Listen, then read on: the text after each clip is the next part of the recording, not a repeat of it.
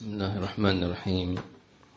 الحمد لله المبدي المعيد، الحمد لله المحيي المميت، الحمد لله المعطي المانح.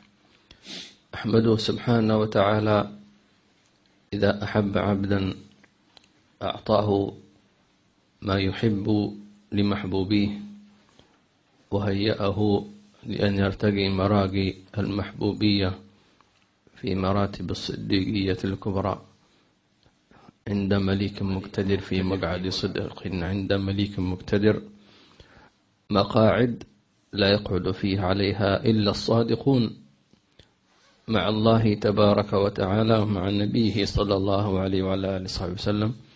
فاللهم اجعلنا من الصادقين، واجعلنا ممن جالس الصادقين، واجعلنا ممن يكون في معيتهم. ارزقنا الصدق في القول والعمل والفعل والنية والخاطر والعزم والهمة. ارزقنا الصدق في كل حركة وسكون.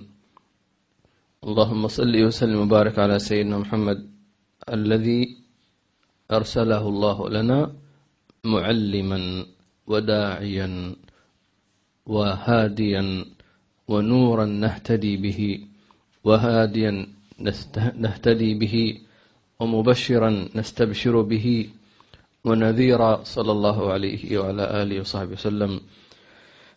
ارزقنا اتباعه ومحبته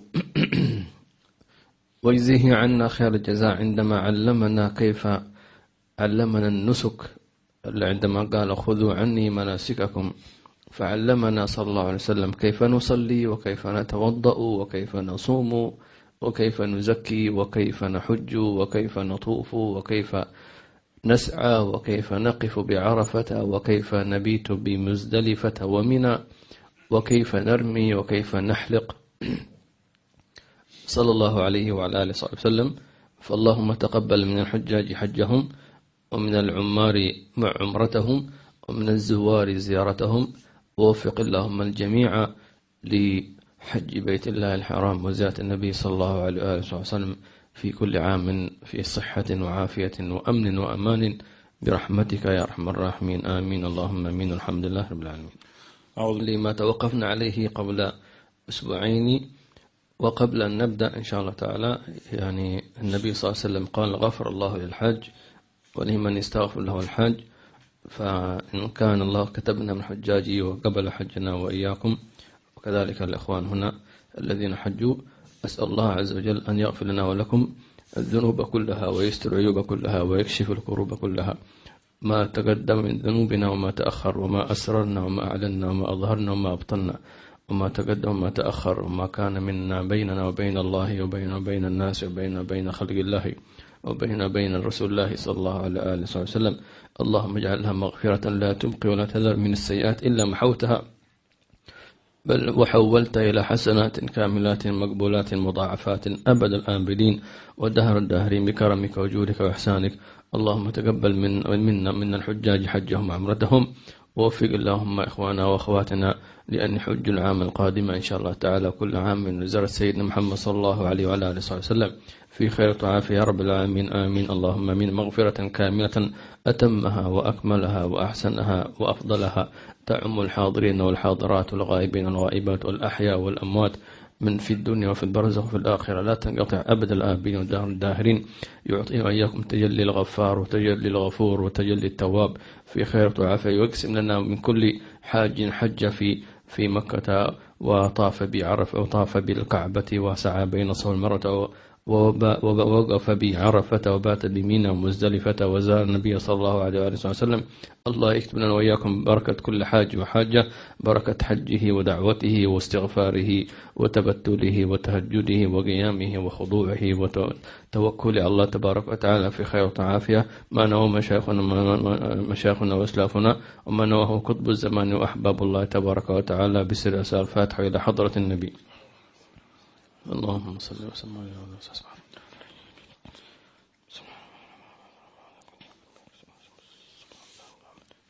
ويشمل ذلك الدعوات أبائنا وأمهاتنا وإياكم وشيخنا وإياكم وحبنا وإياكم ومن له حق علينا ظاهر وباطن بسر أسال الفاتحة إلى حضرة النبي.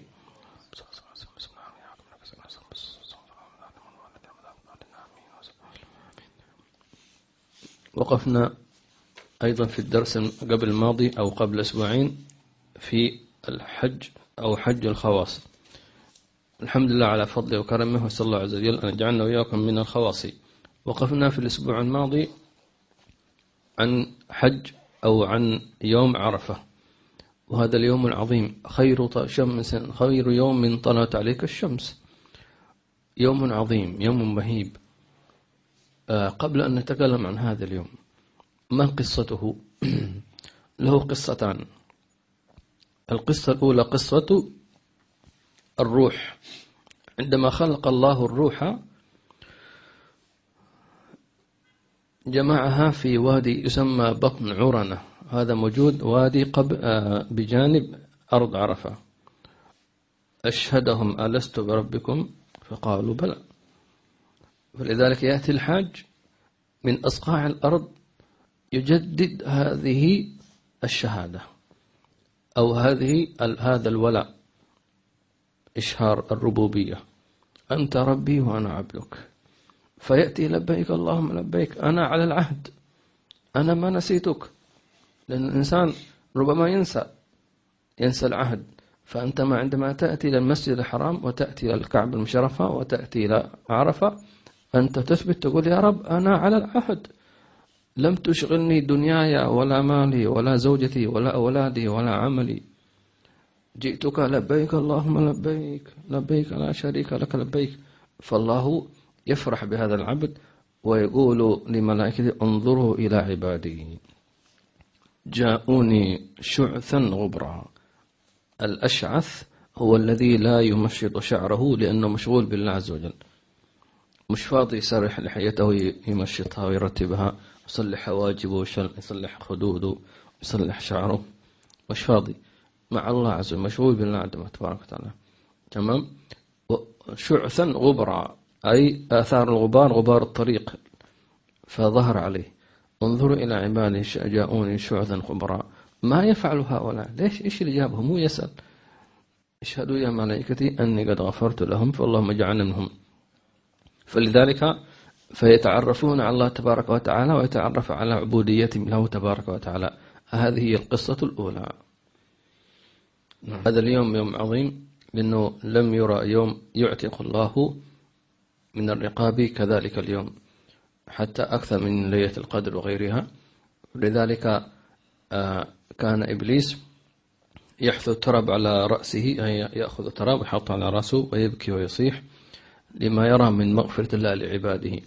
فيقول إبليس ومصيبة، يدعو لنفسه بالثبور، أفسدت هذا الإنسان سنة كاملة في لحظة واحدة في عرفة، غفر الله له ما تقدم به. يعني يصاب بشدة بغيظ، فالله يخزيه فيقول له نعم غفرت له في يوم عرفة. يعني كل هذا جهدك راح بلاش في لحظة واحدة، وانت تشتغل عليه حتى تغويه، حتى توقعه في معصية. ممكن شيطان يجتهد سنة، سنتين، 3، 4، 5 جدا عشان بس يوقعك في معصية معينة، بس 5 عادي، يعني باله طويل ما عنده مشكلة. تمام. يجلس معاك سنة، سنتين، 3، يريد منك مثلا أن تشرب الخمر، سبحان الله. وممكن يغوي الإنسان ويقع أو ما يقع، خلاص في آخر مرحلة، عليكم السلام، فيأتي إلى تتحرك نفسه، يريد أن يحج هكذا، وسهلت له الأمور، فخرج وحج ووقف بعرفة وبكى واستغفر، غفر الله له هذا كله. فإبليس ينقهر، هذا الجهد كله راح بلاش، فيزيده الله قهرا. لذلك قال النبي صلى الله عليه وسلم أن عن يوم عرفة لم يرى الشيطان أدحر ولا أخزى ولا أصغر من يوم عرفة. يصير صغير جدا، حقير من شدة ما يرى من مغفرة الله لعباده وفضل الله واسع. يوم عرفة، عندما نقول أرض عرفة شيء، وعندما نقول يوم عرفة، فأرض عرفة لمن حضر ويوم عرفة للجميع. فمن لم يحضر فيوم عرفة هذا يسعك، تمام، أينما كنت. فيوم عرفة الحمد لله هذا فضل الله واسع. يوم عرفة موجود في كل مكان، موجود في السعودية، موجود في الخليج، موجود في أمريكا، موجود في استراليا، موجود، صح ولا؟ كل من. والأعجب أن العالم الإسلامي غالبا قد يختلفون في دخول شهر رمضان، فبدول تصوم ودون ما تصوم، لكن في الحج الكل جميع لأنهم متفقين على يوم واحد، يوم إيش؟ يوم عرفة. anywhere يعني، صح anywhere ولا؟ يلا الله يتقبل منا ومنكم صالح الأعمال، آمين اللهم آمين. قبل أن نتكلم عن كيف يحج الإنسان في عرفة، سميت عرفة كما قال العلماء من حيث علماء الظاهر أن عندما خلق الله سبحانه وتعالى سيدنا آدم عليه السلام وأمنا حواء عليه السلام كان في الجنة وعاش فيها ما كان قدر الله لهما، ونهاهما عن الشجرة ولكن أكل منها، وإلى أن قال الله عز وجل اهبطا منها، فهبطوا. فسيدنا آدم هبط قيل إلى أرض الهند، وأمنا حواء هبطت إلى مكان آخر. طيب، قال العلماء فظل سيدنا آدم عليه السلام يبحث عن حواء عليه السلام لمدة 100 سنة، يبحث عنها، لأنه كان معه في الجنة، نزل الدنيا، هذا في مكان وهي في مكان، يبحث 100 سنة، لأن أعمار كانت طويلة، حتى وجدها في أرض عرفة فتعارفا هناك، فسمي أرض عرفة لأن تعرف فيها سيدنا آدم عليه السلام وسيدنا أمنا حواء عليه السلام، فتعارفا في أرض عرفة. هذا المعنى الأول. آخر وهو معنى الباطن، وهو المقصود أن أرض عرفة هو يوم يتعرف فيه الله على عباده ويتعرفون على ربهم، والمقصود التعرف أي تعرف صفات العبودية التي يحبها الله عز وجل أن يراها فيك. لذلك يأتي الحاج على وصف العبودية، لأن الله يريد منك وصف أن تكون عبدا، وأن تشاهده ربا تبارك وتعالى، فتأتي بعبوديتك وافتقارك. ملابسك واحدة، الرجل حاس الرأس، المرأة كاشفة وجهها، لا متاع ولا عطور ولا شيء من متاع الدنيا، لبيك اللهم لبيك، الكل سواسية، فتأتي بعبوديتك وافتقارك. ولذلك أكثر الناس عبودية وفقرا وانكسارا وتذللا وانطواء وانطراحا لله عز وجل هو أقربهم. فيقول انظروا إلى عبادي، ما يقول انظروا إلى مثلا هذا مهندس وهذا دكتور وهذا تاجر، عبادي الكل سبحانه. هو يريد عبد، يراك عبدا، فيثني عليك بعبوديتك له. انظروا إلى عبادي، تمام، فيهم ملوك وفيهم رؤساء وفيهم وزراء وفيهم أغنياء وفيهم لا ما هذا مش مطلوب. تعال عبد، انسى أنك ملك، انسى أنك رئيس، انسى أنك مدير، انسى أنك دكتور، انسى. لا، مين أنت؟ أنا عبدك. لا تذكر اسمك، أنا ما أريد اسمك، أنا أريد عبوديتك. لذلك كان النبي صلى الله عليه وسلم يدعو، إيش يقول؟ اللهم إني عبدك وابن عبدك وابن أمتك. من هذا يقول؟ النبي صلى الله عليه وسلم، إن أنا عبدك وابن عبدك. أنت مين؟ أنت محمد رسول الله صلى الله عليه وسلم. ما قال هذا شيء، أنا عبدك وابن عبدك وابن أمتك. أبوي عبدك وأمي أمتك، يعني أنا عبد ابن عبد ابن عبد. شفت كيف تواضع؟ هكذا، هذا المطلوب في عرفة. ولذلك أكثر الحجاج تعبا هم المباهى بهم. طبعا في حملات ما شاء الله بآلاف الأموال، صحيح، لكنه ممكن حج لم يتعرق، لا بعض العرق يعني ما في، لكن واحد تعب وتعرض للشمس ومن هنا ومن هنا ومن هنا وظمئ ونصب وتعب، هذا هو وصف العبودية. أنا أريد أن أراك هكذا.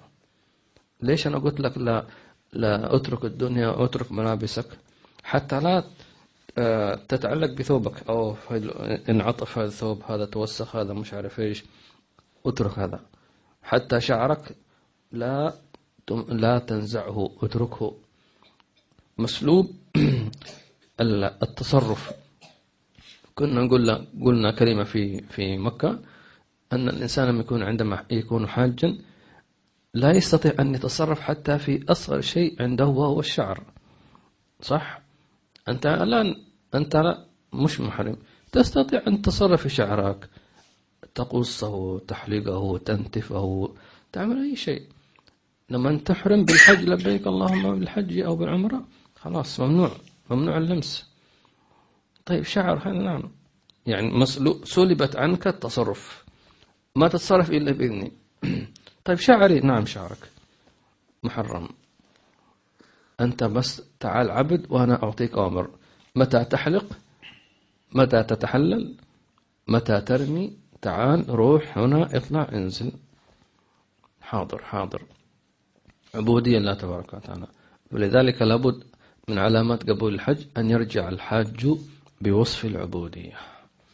فاللهم اجعلنا أكثر عبودية لك يا رب العالمين. وهذا المعنى يسري كذلك حتى لمن لم يحج، لأن كما ذكرنا يوم عرفة يتعرف الله فيه على عباده. يشوف الواحد الذي لم يحج كيف منكسر، كيف يتمنى، كيف يبكي، كيف يقول يا رب ليش أنا ما لم أذهب للحج، أكيد هذه ذنوبي، لكن يا ربي أنا أتمنى أن أذهب وأن أذكرك، وأتمنى سهل لي يا ربي. فقلبه منكسر، قلبه فيه انكسار تذلل، يعني يتمنى. فالله ينظر إلى هذا العبد فيقول الله تبارك وتعالى أنا عند المنكسرة قلوبهم من أجلي. فاللهم اجعلنا من المتذلين لك في خير ولطف، آمين اللهم آمين. جلي في يوم عرفة يبدأ من الزوال، أي من وقت دخول صلاة الظهر إلى غروب الشمس، وهذا من الأوقات الفاضلة في كل يوم غير يوم عرفة، في كل يوم. ووقت هذا وقت غفلة، كثير من الناس يغفل عن ذلك، وهي عندما تزول الشمس إلى جهة الغروب، يعني أول دخول صلاة الظهر. وذكرنا أن النبي صلى الله عليه وسلم كان إذا زالت الشمس صلى 4 ركعات اللي هي سنة الظهر، يطيلهن نوعا ما، ويقول إنها ساعة، ما معنى كلامه صلى الله عليه وسلم، ساعة تفتح فيها أبواب السماء، باب السماء، فيحب أن يكون أول ما يفتح أن يرى واقفا بين الله تبارك وتعالى. هذا كل يوم وقت الظهر، وهذا وقت يغفل عنه كثير من الناس، خاصة في أيامنا في زمن هذا وقت الأعمال والدوامات. سبحان الله. فكيف بشخص لا يصلي أصلا الظهر؟ فكيف بشخص أصلا أو يصلي أخر الظهر إلى ما قبل العصر بدقائق معدودة؟ فهذه مشكلة كبيرة. فالله يثبتنا وإياكم إن شاء الله تعالى. فلذلك فيوم عرفة التجلي يكون بعد الزوال. كان من الممكن واحد يقول طيب لماذا كان من ممكن الله يباهي الحجاج من أول ما يطلع فجر يوم عرفة، لكن لا، من الزوال، وهو شدة الحر حتى يراك عبد. طبعا مع أول الظهر يكون الجو حار، الإنسان يكون متعب إلى آخره، لكن كيف تكون أنت متلذذا بدعوتك؟ رؤيا سيدنا الحسن البصري في يوم عرفة يدعو الله كثيرا حتى ابتلت ملابس الإحرام بالعرق، حتى قال قائلهم لو أن أحدا عصرها لنزل منها العرق من شدة إيش، وكأن مطرا نزل عليه. فقال له يا أبا سعيد ما بك، ارفق بنفسك. قال ماذا؟ قالوا انظر إلى ثيابك عرق. قال له كنت في الشمس؟ قال وفي الشمس كنت؟ هل أنا كنت في الشمس؟ أنا مش حاسس أنا. فأشغله ربه عن شعور بالحر أو بالبرد أو بالجوع أو بالظمأ. فالله يعطينا كما أعطاهم في خير وتعافيه، آمين. نفروا من منى إلى أرض مزدلفة، تسمى النفرة لأنهم يخرجون جماعات على من أرض مستبشرين بفضل الله تبارك وتعالى إلى أرض مزدلفة. مزدلفة عبارة عن وادي صغير ما بين عرفة ومنى، وسميت مزدلفة من الزلفة أي مقتربة قريبة، وفيها المشعر الحرام، جبل صغير يسمى المشعر الحرام، ويسن فيه أن يذكر الله عنده الحاج إن استطاع. طبعا الآن قد يكون صعب بسبب الازدحام واتساع الحجاج إلى هكذا، ولكن حسب النية إن شاء الله تعالى. فإذا أفضتم من عرفات فاذكروا الله إيش عند المشعر الحرام واذكروه كما هداكم. فإذا ما ذكرت الله عز وجل عند المشعر الحرام وتيسر لك ذلك فهذا مكان محبوب عند الله تبارك وتعالى، فهنيئا لمن استطاع أن يذهب إلى هناك، ومن لم يستطع فبنيته إن شاء الله تعالى. ويكون ذلك الحاج عندما ينفر من عرفة مشتغلا بالتلبية، لبيك اللهم لبيك.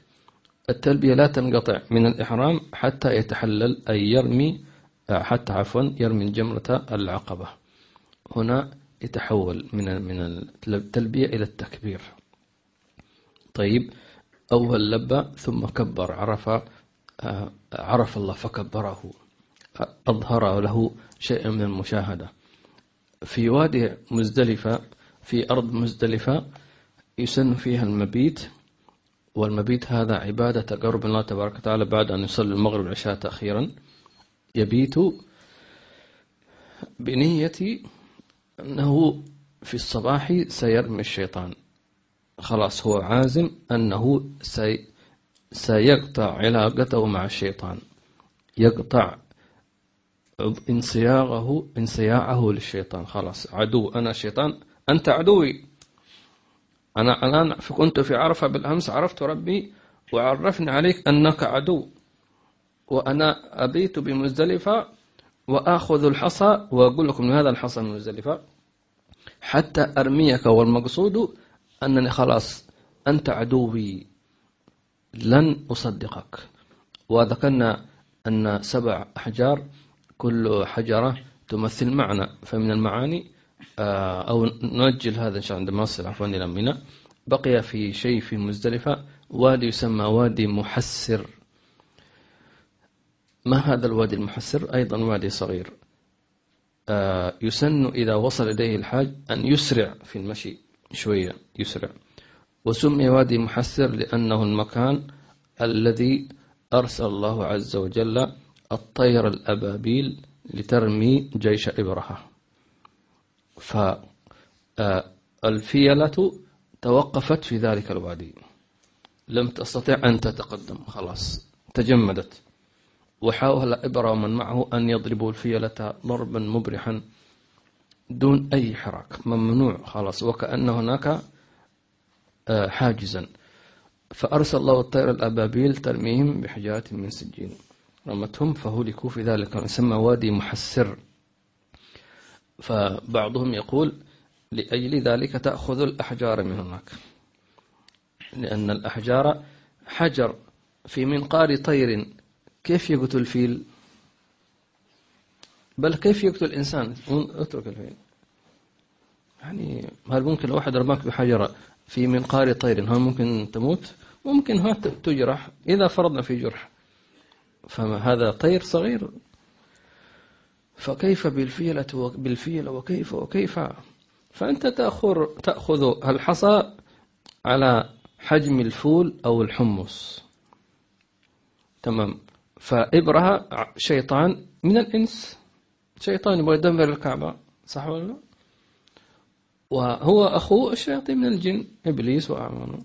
فكما أن الله أرسل الطير الأبابيل ترميهم بحجارة من سجين فجعلهم إيش؟ كعصف مأكول، كالبرسيم الذي يأكله الدواب، تمام. كذلك الشيطان، هذا أهلكنا شيطان الإنس، ونحن نقول لك خذ أحجار من مزدلفة وترمي به شيطان الجن الذي أنت لا تراه، ارميه ونحن سنوصل رميتك إليه، وما رميت إذ رميت ولكن الله رمى.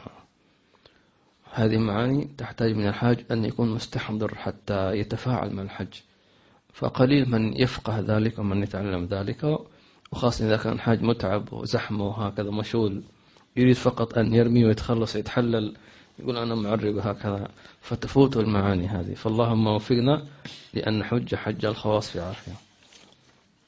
يبقون في مزدلفة بائتين إلى الفجر، أو عند الشافعية إلى منتصف الليل، ثم يذهبون أيضا ملبين لبيك اللهم لبيك إلى أن يصلوا إلى منى، جمرة العقبة الكبرى، الجمرة الكبرى الثالثة.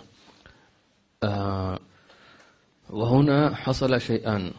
الشيء الأول أن الشيطان قد تعرض لسيدنا إبراهيم فرماه سيدنا إبراهيم. تمام. لذلك علاقتنا بالحج علاقة قوية بسيدنا إبراهيم، والله عز وجل ربط الحج بسيدنا إبراهيم حيث هو الذي بنى الكعبة، وإذا رفع إبراهيم من قواعد البيت وإسماعيل. وأيضا سيدنا إبراهيم جعل الله لنا أثرا، قال في آيات بينات مقام إبراهيم، مقام سيدنا إبراهيم عليه السلام. وكذلك رمى سيدنا إبراهيم الشيطان في ذلك المكان. المعنى الثاني أن هناك حصلت بيعة العقبة بين النقبة من الأنصار من المدينة، جاءوا وبايعوا النبي صلى الله عليه وسلم بيعة العقبة، بايعوه على أن ينصروه، وعلى أنهم يؤيدوه، وعلى أنهم يؤمنوا به، وعلى أنهم يتبعوه، وعلى أنهم ينشروا دينه وينشروا أخلاقه عند أولادهم ونسائهم. فبايعهم، وكان معهم أظن امرأتان من الأنصار رضي الله تعالى عنهم وارضاهم، فكانوا هم الفاتحة إن صح التعبير، هم أصحاب الدعوة. في وقت النبي صلى الله عليه وسلم لم يجد أحدا يناصرهم من أهل مكة إلا من تبع من الصحابة طبعا، لكن أغلب أهل مكة وأهل الطائف تركوه صلى الله عليه وسلم، فجاءوا هؤلاء يبايعون. لذلك عندما تمر جماعة العقبات تستشعر عداوة الشيطان، وتستحضر سيدنا إبراهيم وسيدنا النبي صلى الله عليه وسلم، وترمي برميهم ناويا تجديد البيعة للنبي صلى الله عليه وسلم أن تعاد الشياطين الإنس والجن ومن كان معهم، وترمي السبع الأحجار التي أخذتها من مزدلفة بأن يهلك الله العدو، وأنك تعلن أنك عدو للشيطان.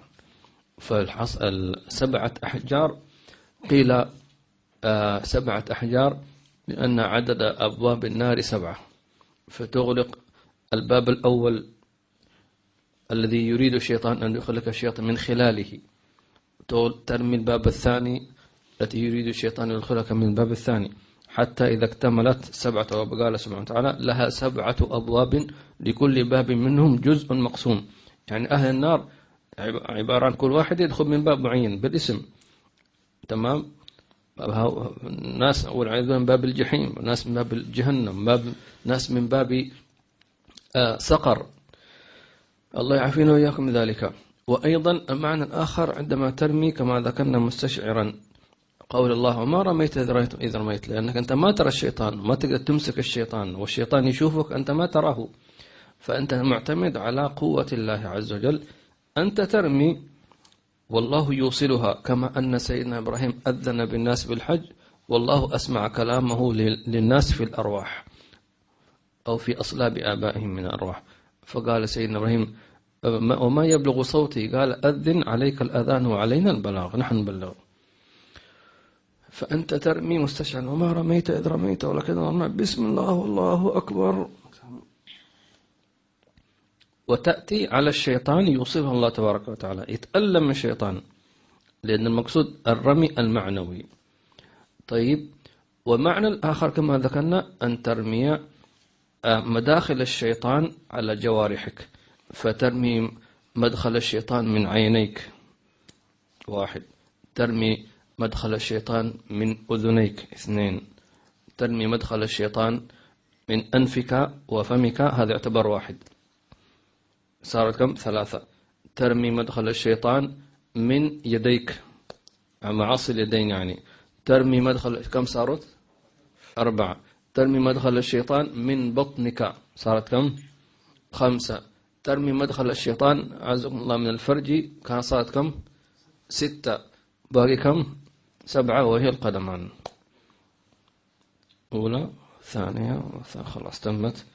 أن تحصن جوارحك من مداخل، لأن الإنسان كيف يعصي الله عز وجل؟ من خلال هذه الجوارح الظاهرة طبعا، فيسدها.